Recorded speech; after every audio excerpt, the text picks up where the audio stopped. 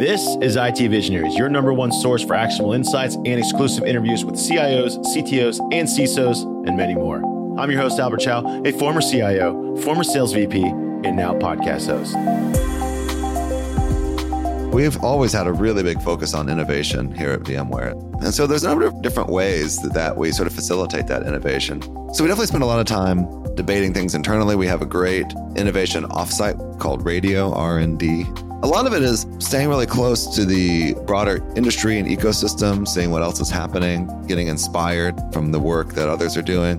There's no shortage of brilliant innovators in the IT world, but most are at the mercy of the software that they're using. And for that reason, an additional level of innovation is required to set the table for these developers so that their companies can flourish. Enter Kit Colbert, the CTO of the multi-cloud services and virtualization provider you know as VMware. During his nearly 19 years at the company, Kit has witnessed substantial changes in software technology, though Kit explains that many companies have yet to properly integrate newer applications with their older ones. Kit joins us to discuss how VMware is helping make software systems more coherent and functional, and how the company and its customers are creating an ecosystem of innovation.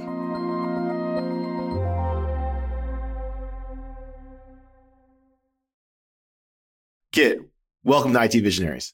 Thanks so much for having me. Excited to be here. Listen, we're about to talk a ton about all the things you're up to, but before we do, it is time for our audience to get to know you a little better. It is time for the lightning round. The lightning round is brought to us by Salesforce Platform, the number one cloud platform for digital transformation of every experience. Kit, this is where we ask you questions outside of the world of work so our audience can get to know you a little better. You ready?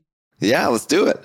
You know, one of the things we always like to know about IT leaders is you guys have been solving problems for so much of your lives. I'm curious for yourself, what's one of the craziest, oddest, or weirdest, most unique IT problems you've had to solve?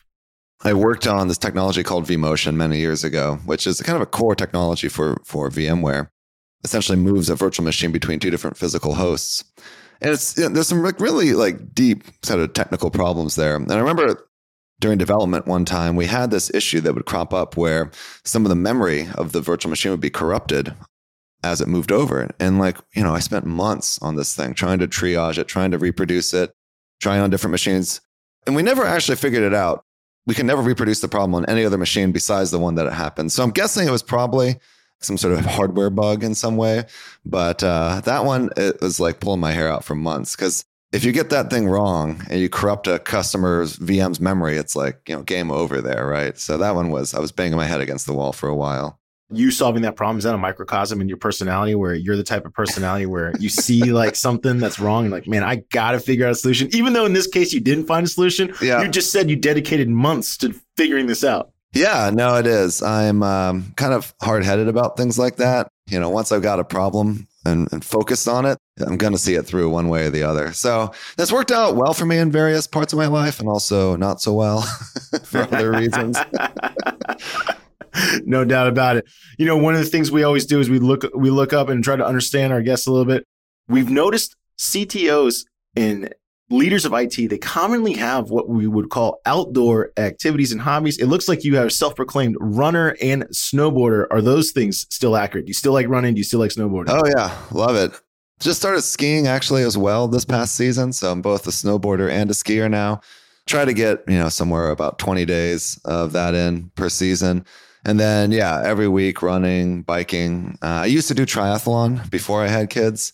And I was actually supposed to do Escape from Alcatraz triathlon just recently, but I actually dislocated my shoulder skiing earlier this year. So swimming has not come back for me yet, unfortunately.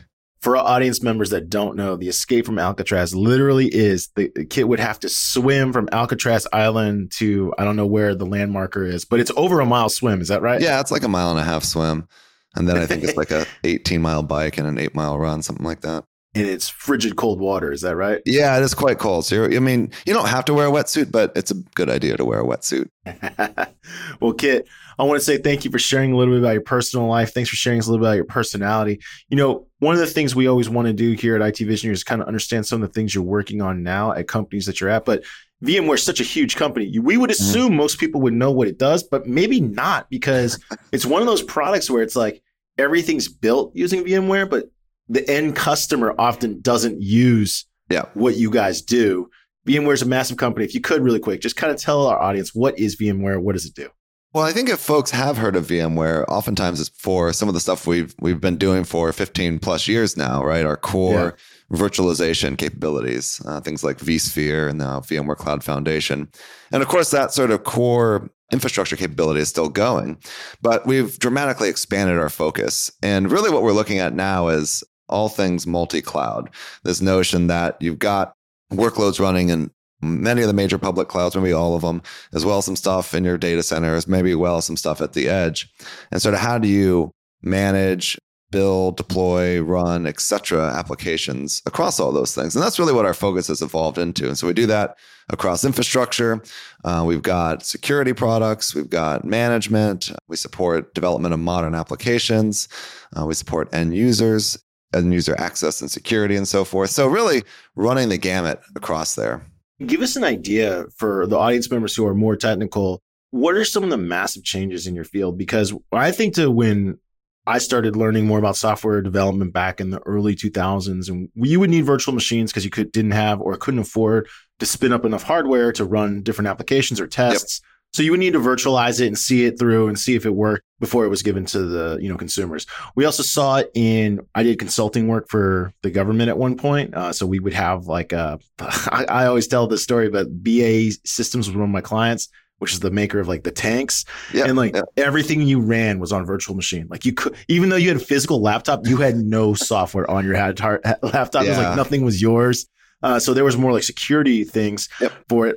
What are some the modern use cases? Because as hardware's gotten better, you would think that you wouldn't need virtual machines, but we do, because we just now make the virtual machine even more insane.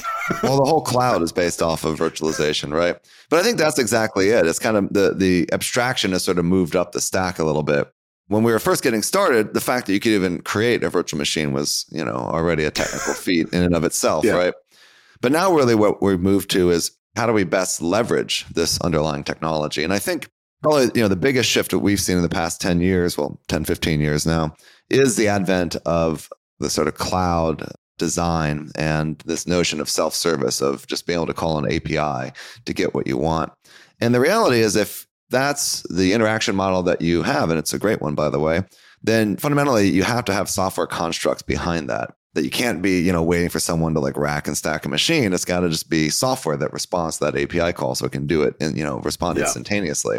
And so I think that's really been the big thing that we see now. So when I look at and talk to customers, what I often see is that, they're fighting many different battles, or many different fronts of the battle, maybe we could say, that they've got a lot of their traditional apps that are still in the data center, that they have virtualized, but still operate in a more traditional sort of IT model, kind of what you're talking about, right? And there's people are still filing tickets and everything. And they've got a whole different set of apps that are running in the cloud. And these things are designed to be more modern, to be more API centric, et cetera. They have these kind of two worlds. And they're trying to figure out, okay, how do I manage across these things? How do I bring my more traditional apps, my heritage apps forward and integrate them more deeply with the more modern apps that I'm creating? And how do I manage that? How do I secure that? One of the biggest things that I hear today from folks on the security front is really around software supply chain security. Yeah. So that's a really top of mind one. I mean, I'm sure you're familiar with SolarWinds, that sort of attack from a couple of years ago. What happened there fundamentally was that hackers broke into their build system and attacked the build system. So the code was fine, but by the time a binary came out after being built, it actually had some malicious code inserted into it. This is something that everyone's really worried about now because it is becoming more and more common.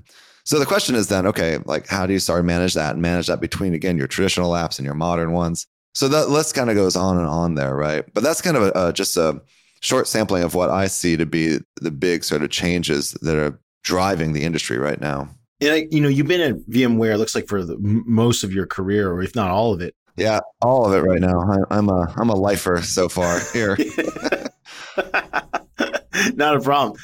When you see the demand, like you said, it used to be VMs were done on a local level. Now they're moving up the tech stack, if you will.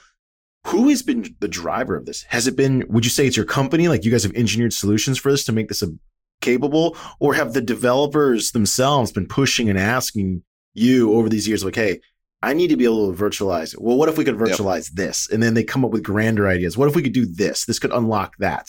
Who's been just driving, or has it been more a symbiotic? We've been pushing it together. Very symbiotic. Yeah, I was going to say there's a whole ecosystem at play here, right? I remember talking to customers in the late 2000s doing some of this early sort of cloud stuff, if you will, which is just, tremendous focus on automation and doing that on top of our software. And that sort of enabled them to go and do this and develop some of those patterns. Clearly, public clouds coming out, the approach that they have helped to facilitate that as well. I think that you look at other sorts of technologies like containers and Docker when it first came out in 2013, 2014. Yeah. And to see where that's sort of headed now with Kubernetes. So all these things are sort of built on each other. And I think what's interesting, though, is that even though you do see a lot of these same sort of technologies coming out, not the same, so different technologies coming out, you see a lot of times the same problems that people need to deal with, right? It goes back to the core things of like, how do you operate these things and how do you secure them? And how do you provide some level of governance, guardrails, if you will, for folks? And so I think what's challenging is that how do you as an administrator, someone, running this for a company, keep up with all the latest technologies? I think that's one of the big challenges that we're seeing as well. How do you see the best case? You're right. That is the problem. What's like some best practices you see? Because you're in this interesting space because where you sit, you also, not only are you guys building engineering products and solutions for tons of companies to leverage, but you're also seeing what they're potentially, you're seeing what they're making, right? You're seeing how they're attacking it and how big companies with big, huge, innovative concepts, how are they bringing this to life? And of course, sometimes they're going to need new features, of which they're going to ask you, kid, speed dial 1, kid, I need to be able to do this, right? And a lot of times we don't know what the limits are until we actually try to build and we feel like we're roadblocked. So what are you seeing from your perspective as like, hey, managing technology is going to become more challenging, but this is a good process to follow? What are some like the process and procedures you've seen working pretty good? A lot of it comes down to providing the right levels of optionality for a business. There are many different ways to tackle a problem, and it to some degree depends on the disposition of a company, where they are, where they're trying to go from a technology strategy standpoint. So for instance, one of the things we did when we saw the rise of containers was say, hey, folks who use vSphere or things like VMware Cloud Foundation, they've operationalized around virtual machines. And containers in many ways aren't that different from VMs. I mean, there's a whole bunch of difference in terms of how they can be used. But in terms of managing them, we've actually been able to extend vSphere to be able to manage these container technologies. And so the idea there being, well, if you're already good at doing this with VMs, you can kind of seamlessly extend to containers. So that's one option. And maybe that's the right option for a certain set of customers or companies. We also see people leveraging a lot of the native container tools across the public clouds. And what they will end up doing is doing things a certain way in AWS and things a certain way in Azure and things a certain way in Google. And all of a sudden they've got 3 different teams like using these native container tools in like 3 different ways. And there's all sorts of duplication and lack of consistency and lack of things like security, secure software supply chain, some of the stuff we just talked about. And so for there, what we want to do is be able to provide technologies that enable a customer to drive consistency across there. So for instance, you look at what we're doing with our Tanzu portfolio, and that's really trying to say, hey, we can provide you a consistent Kubernetes experience across clouds, as well as a consistent developer experience across clouds as well, allowing developers to take advantage of the good things the cloud has, but ensuring some base levels of security, process, automation, governance, etc. in the process there. When I look at our overall strategy from a company standpoint, really what we're doing is providing these different layers of consistency, or you could say layers of abstraction across public clouds. And those would be things like infrastructure consistency, things like DevSecOps consistency, things like developer experience consistency, and user experience consistency, et cetera, et cetera. The list goes on. That is really where I see customers getting more optionality, because when they are able to implement those layers of consistency properly, then another cloud comes along, or you have a new sort of edge location, everything happening in the telco space with 5G. Like they'll be able to more seamlessly extend that architecture to those new environments. And I think that's really, getting back to the point, it's like it is an architectural type of approach that you want to have an architecture that gives you that flexibility and optionality to more seamlessly consume new technologies as they come out. As you were saying your answer and some of your previous answers, I kept hearing a common word kind of like bind these together, which is this concept of security, that everyone is pushing every vendor, it sounds like, in the dev stack to be more responsible and more secure with how they can protect and govern me as a customer building on VMware. Like, hey, you got to help me. Okay, I need your help. You need to help me secure this information as well. And interestingly, because we talked to so many CIOs, CTOs on the show, one of our lead sponsor, they did a platform research survey, the top data security trends for 2022. Among them were phishing, ransomware, DDoS attacks, insider breach. But interestingly, many of the people, including we mentioned earlier, some people from like the chip makers, from hardware makers, they're all talking about setting up virtual machines as a way to help with this. One of our guests in the past said, like, the likelihood someone sends or gets, let's say, like malware through an inbox there's probably some level of certainty like that can happen. So then the question is, what if every time we open an email, this is just an example for our audience of a solution. They said, what if every time you open an email, it spun up a virtual machine? It opened the email in the virtual machine and it tore it down after you read it. They're talking about doing this kind of stuff as a way to protect the business. You're nodding your head. Yes. Give us an idea. What are the asks the customers are putting on you for like helping them secure their applications or the way they operate their business? Yeah, it's definitely a really interesting space. And I think the core underlying technology of virtualization is being sort of reimagined in how it's used. The traditional model has been that you explicitly manage this virtual machine, that you as an administrator create or as a developer create it and sort of update it and turn it on and off and all this stuff, right? And you kind of manage its life cycle. But I definitely see sort of the modern version of virtualization being, it's there, but it's there in the background and you don't really know it's there. Like, so for instance, there's a number of different efforts with containers to kind of meld together the concepts of containers and virtualization. So Intel did this early with something called Clear Containers. Amazon's doing it with Firecracker. We've got our own version. But essentially the idea is every time you start a container, it can transparently start a virtual machine in the background to run that container inside of to provide greater levels of isolation and security. And to your same point, you can imagine, with Chrome, each browser tab is actually a separate process. And that's one of the things they did to sort of help with performance and other issues. But you can imagine that separate process, being stored inside a dynamically created virtual machine, which is spun up on the fly. And so you as a user never need to know it's there. So there's definitely some of these things that I think are super interesting. But you can even go further than that, right? And look at virtualization of all things, right? We virtualize storage and networking, and even taking it to broader concepts. For instance, zero trust, the sort of virtualization of the wide area network there, and thinking about, instead of having this traditional model where your data center is kind of like a walled garden, everything inside is highly trusted and everything outside is untrusted, so you build a big moat around it.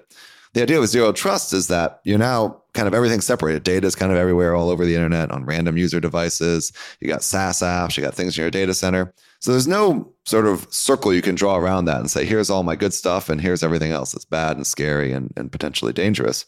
Instead, what we have to do is shrink that circle of trust just around but have many of them around each device, around your data center, or subparts of your data center, around different parts of the cloud, and then connect them with intelligent networking and so forth. That's another type of like virtualization as well. So I do think we're seeing stuff that we're driving. There's a bunch that we're doing in the zero trust space, for instance, leveraging a lot of our SD-WAN technologies, our SASE technologies, Carbon Black, our security technologies. But you're seeing that across the ecosystem as well. And so I think it's really, really cool to see that kind of innovation happening in such a broad standpoint. I guess, how does that even begin? Is that the decision that like customers are pushing up to you? Like, hey, how do you help me virtualize a network? Because like, if that wasn't something you were, at some point that was new, at one point that was new to you guys. We're like, wait, we've never thought about this. From the different CISOs we've talked to, it sounds like it's a very elegant solution, because the idea that you could have because everything's, like you said, everything's virtualized and containerized already. If anything bad happens in it, that simple component can be torn down and protected from the rest. Different people, I'm sure different manufacturers, different companies that keep pushing these ideas up to you. How do you choose where to build your team's time? Where do you guys need to innovate? How do you think about approaching these things? Because, for the most part, VMware, you guys largely are building things that just don't exist, right? They don't exist. Like you're being asked to build the future so that other people can build their futures.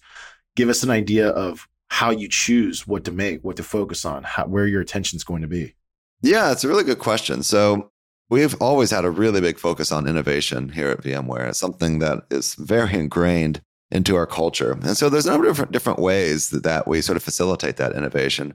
Certainly a big part of it is staying close to customers, listening to them, like, hey, here's the problems I got, here's what I need your help with. But there's a lot of things that they don't ask for as well, mostly because they just don't know it's even possible to ask for some of these things, right? So we definitely spend a lot of time debating things internally. We have a great innovation offsite we have called Radio R&D Innovation Offsite. So it's kind of like the premier innovation event internally, kind of the highlight of the year for many of our engineers, where we get together and share a whole bunch of ideas there.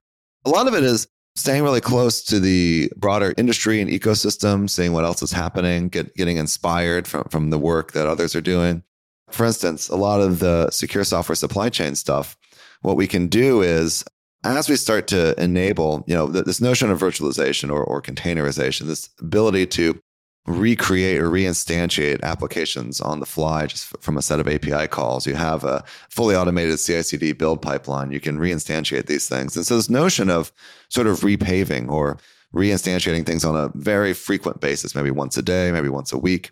And then you can start doing some really interesting things where if you start noticing behavioral abnormalities, you can start doing automatic repaves based on that. Or if you even notice that you have to do more repays because of these abnormalities, that in itself is that's like kind of a meta level abnormality. So we're starting to now bring a whole bunch of interesting things like AI into practice here of looking at behavior and trying to understand, okay, like in this fully automated or mostly automated system, how do we still have eyes in there that can tell us, hey, something might be off, even though we are putting up a lot of this sort of security guards and so forth. And so this is like another example of sort of the defense in depth that we're trying to bring. And again, these sorts of ideas, I think, are coming from many places. It's like, where does an idea originate from? Sometimes it's hard to tell, but a lot of it is coming internally, but a lot of it we're trying to get inspiration externally as well from customers and from other folks in the industry. What about new techniques, or whether it's innovations in segments, like you mentioned AI earlier? What gets you personally fired up, like, and get excited? Like, what are you looking for? Things to build faster, things for more security? Like, where does we all lean in a certain direction. Give us an idea of what gets you personally excited. And when you're seeing all these new innovative solutions come up to the table at your conference, certainly there's got to be things that just fire you up. Oh, yeah, for sure. So let me share a couple. I mean, just as a background, right? So I've been in the CTO role now for about 9 months, give or take 10 months now. I've been here at the company, for like 19 years, as we said, a lifer.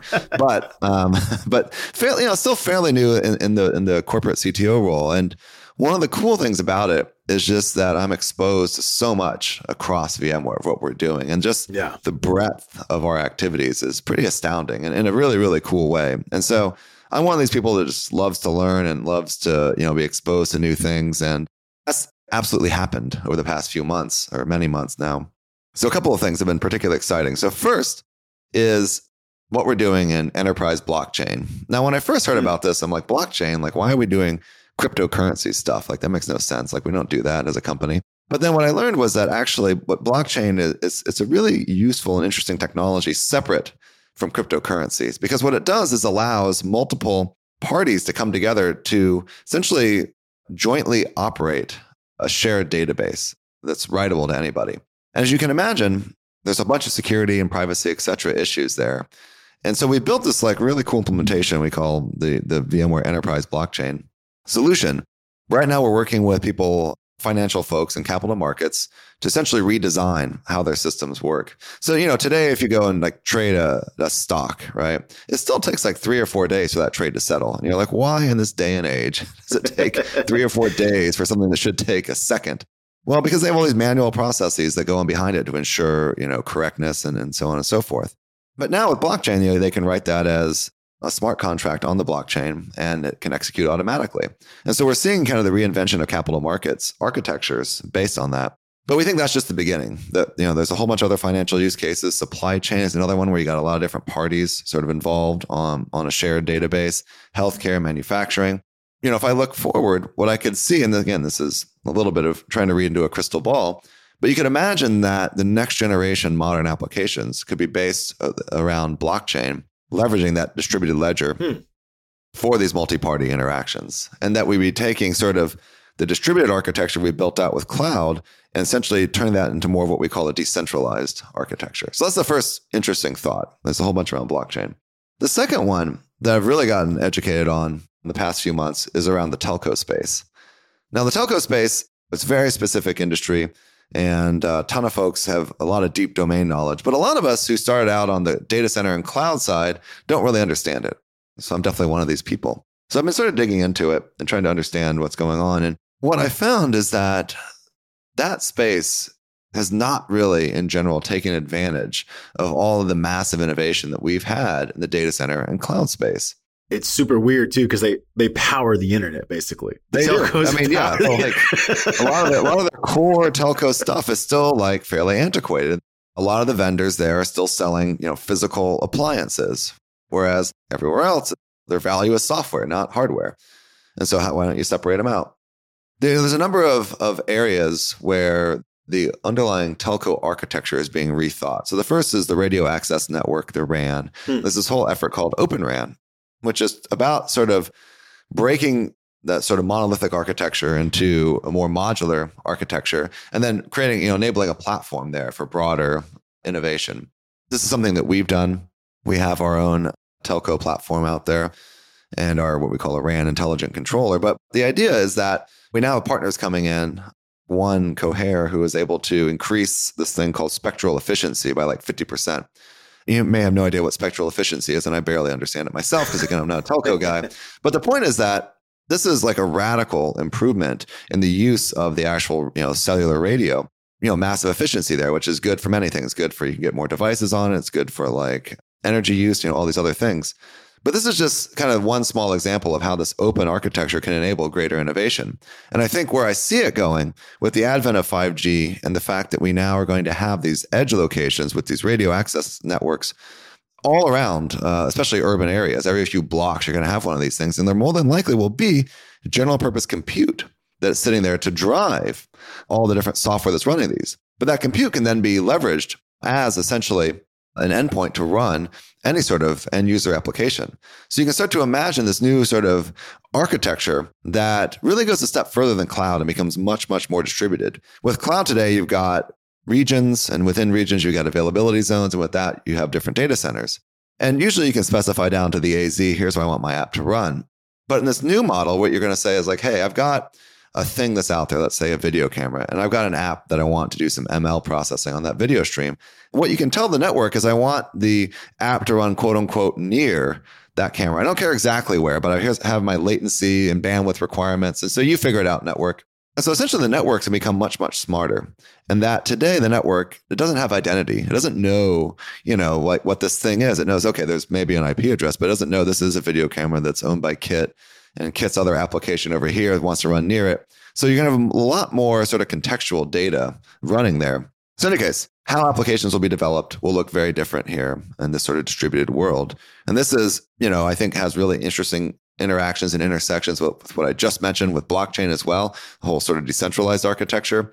But the point being that the underlying architecture of the telco space, of the internet itself, can be dramatically revolutionized by incorporating a lot of the open and modular architectures that we have on the cloud and data center side. So that's just two, very quick hit sort of areas that I'm super, super excited about. And just the amount of innovation coming out is absolutely staggering right now. Well, listen, on your first point, I 100% know exactly what that feels like because I recently attempted to purchase a house and I said, okay, well, they said you have to show that you have enough money for the deposit. I was like, okay, let me sell some stock and do that.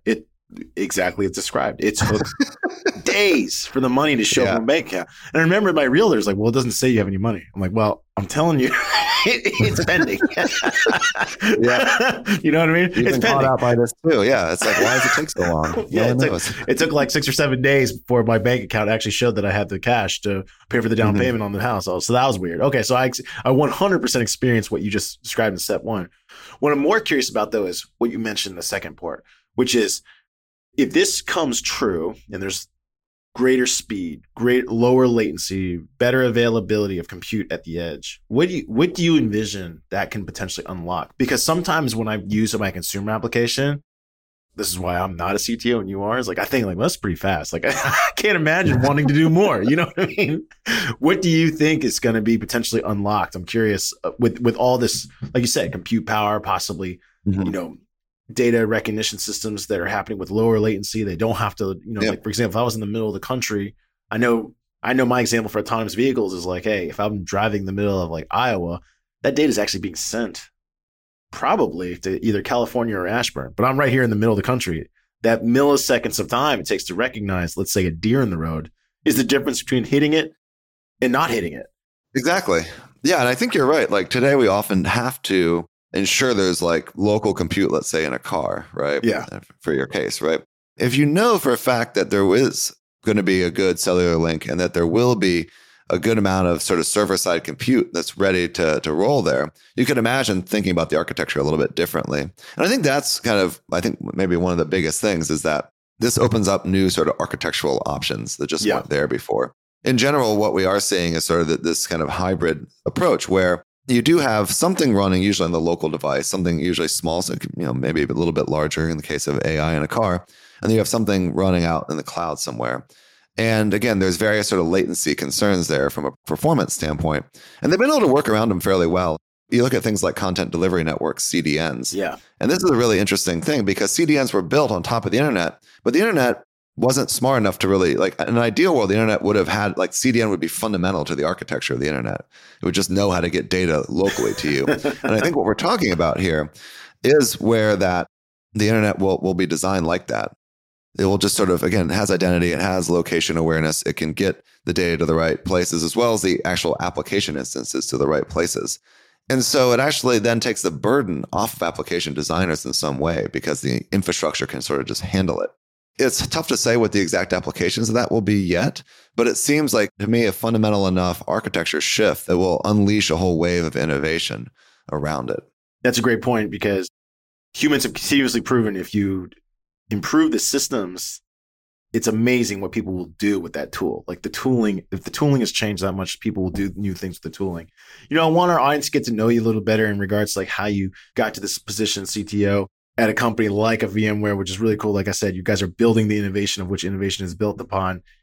You and I are roughly the same age. I graduated in 2002. It looks like you graduated in 2003. So I know exactly what you went through as a kid with the dial-up internet emerging like in high school when you first give us an idea. Like, were you always into tech?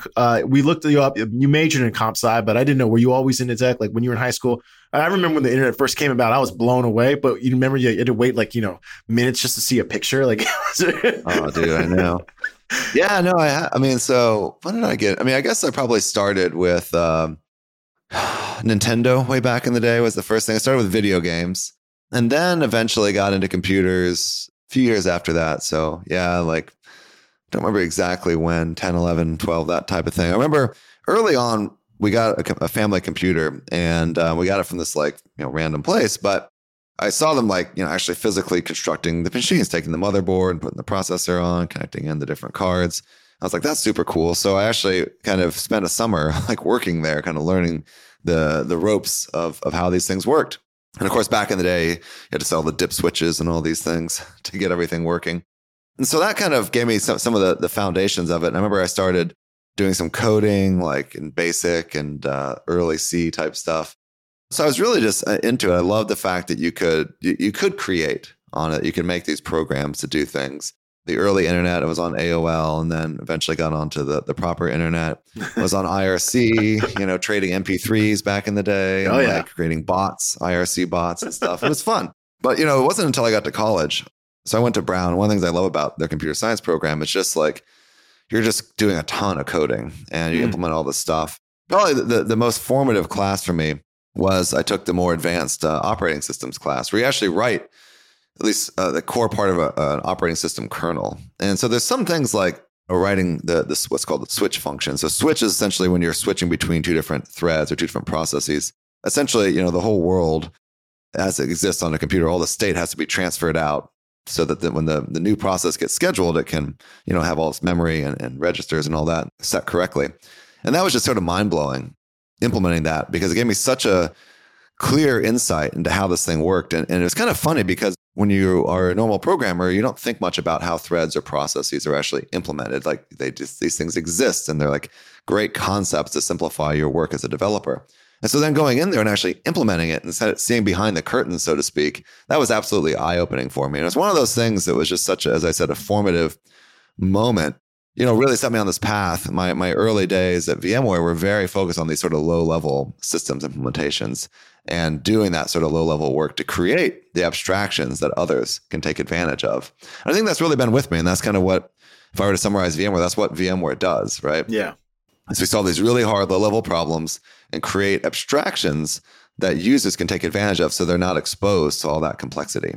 When was the first time you got to build something like bleeding edge, cutting edge? Because, you mentioned before you were handling some of like the blocking and tackling fundamentals that they needed abstraction for. When did you get your first chance to like really be part of a team that was building something like this? We're going to launch something new, and Kit, you're going to be in charge. Yeah. So the first time would be when we worked on storage vMotion. And so I took on vMotion and was a tech lead there for a couple of years. And the idea of vMotion is that you can move the virtual machine between two different physical hosts. And it still runs the whole time, by the way. Like there's like, even the network continues to operate. No downtime? No downtime. I mean, there's technically like less than a second of downtime, but because of most applications don't notice, especially if you're using, TCP and so forth, things just work. Now, the problem with vMotion is that the storage is actually locked to a specific device. And so you have some shared storage device that both hosts can see. So the way it works, you basically just shut down access on one host and reopen it on the other one. And so that way you're, re-accessing it. But the storage doesn't move. And so previously, before storage vMotion came along, in order to change out the storage, you had to shut down the VM. So unfortunately, a host going down, you can keep the VM running, but storage going down, okay, you got to take the VM down, unfortunately. And this was actually a fairly common thing because people had to do SAN upgrades every 3 or 4 years. Their storage area network would need to be upgraded. And so they take down all the VMs, it'd be a whole weekend. So what we realized though, with vMotion, that we actually had the technical underpinnings to make storage work as well, to essentially to keep the VM on the same host, but actually switch the storage that the VM was using. And so that was what we did. The first version, it wasn't pretty, I'll be honest, from a technical standpoint, but it was one of those things where we were under a time pressure to get it done and we knew how we could do it. And it was fairly inefficient. Basically, we made a whole copy of the VM's memory on the same host. So temporarily, it took up twice as much memory as it should have. And it was much slower than it should be, all these other things. So we had all these caveats when the technology was released, but man, the uptake of that was wild. I mean, just absolutely wild. And we have our conference called VMworld.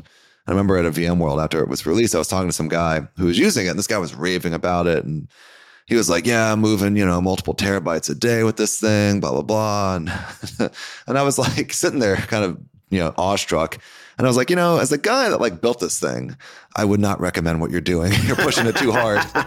And he was like, no, dude, it works great. Great job, And so I think it was one of those things where it took me a while to realize why it was so impactful. But looking back, what used to be sort of a multi-month, multi-person, usually multi-million-dollar planning exercise to do a SAN migration, we turned into a drag and drop. And that's the sort of power of those abstractions, getting back to that previous point. And again, it wasn't obvious to me that, I got when we were working on it, because, we had talked to customers beforehand, and they were obviously very excited about the idea of it, but it didn't really hit me as fundamentally about why it was such a good thing. And I think that's one of the surprising things about innovation is that oftentimes the real value of it is not clear until afterwards. Going back to like the telco example, when you have a platform and you create something that people can take and leverage, oftentimes you only have a glimpse of what can possibly be done with it. And it really takes the community, the ecosystem coming in to fill that gap, to continue with this sort of innovative thinking. And that was a big lesson that I learned there with storage vMotion. That's exactly it, right? Which is you create a capability, your customer's going to push it to the limit. Yes. Like you said, in terabytes a day was not a limit. Yeah. I mean, I was scared. I was like, dude, I don't know about that, but okay. And then eventually they, and then the other thing is they're going to ask you for more. They'll find the limit and then they'll say, hey, Kit, I need your team to make it bigger, faster, stronger, whatever the case may be. Yep. When you think about all these bleeding edge things that you guys are building, what gets you most excited is just seeing like what customers are going to build on top of it. Is just the success of your team. What gets you the most fired up? I'll say with storage vMotion, that was what was so awesome to see, like all the energy that went into it, just from like out in the ecosystem and the customer base. Like people create all sorts of add-ons for it and integrations for it. And it's just so cool to see that sort of creativity coming out. Like people way more thoughtful and creative than me, and kind of demonstrating to me like the lack of really my broader thinking there, right? And so to be challenged like that, and also to be inspired by what they're doing. So that's what really gets me going. in my mind is, yeah, this thing's cool, but I don't really get it until I see what other people can do with it. That's typically how we see a lot of that from different developers is like, hey, they build the underlying architecture. And once someone builds something on top of it, it's like, wow, this thing is super powerful. Yeah.